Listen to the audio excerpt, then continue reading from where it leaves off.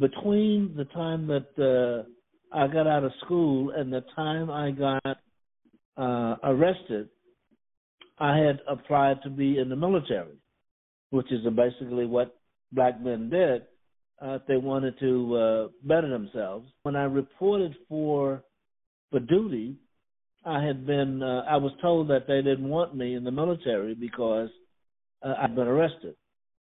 And it was then I think it began to dawn on me that this was all one thing. It was that the fact that the military didn't want me, the stuff that happened with the FBI in Mississippi. I started out appealing to the moral conscience of America, and I realized that was a myth.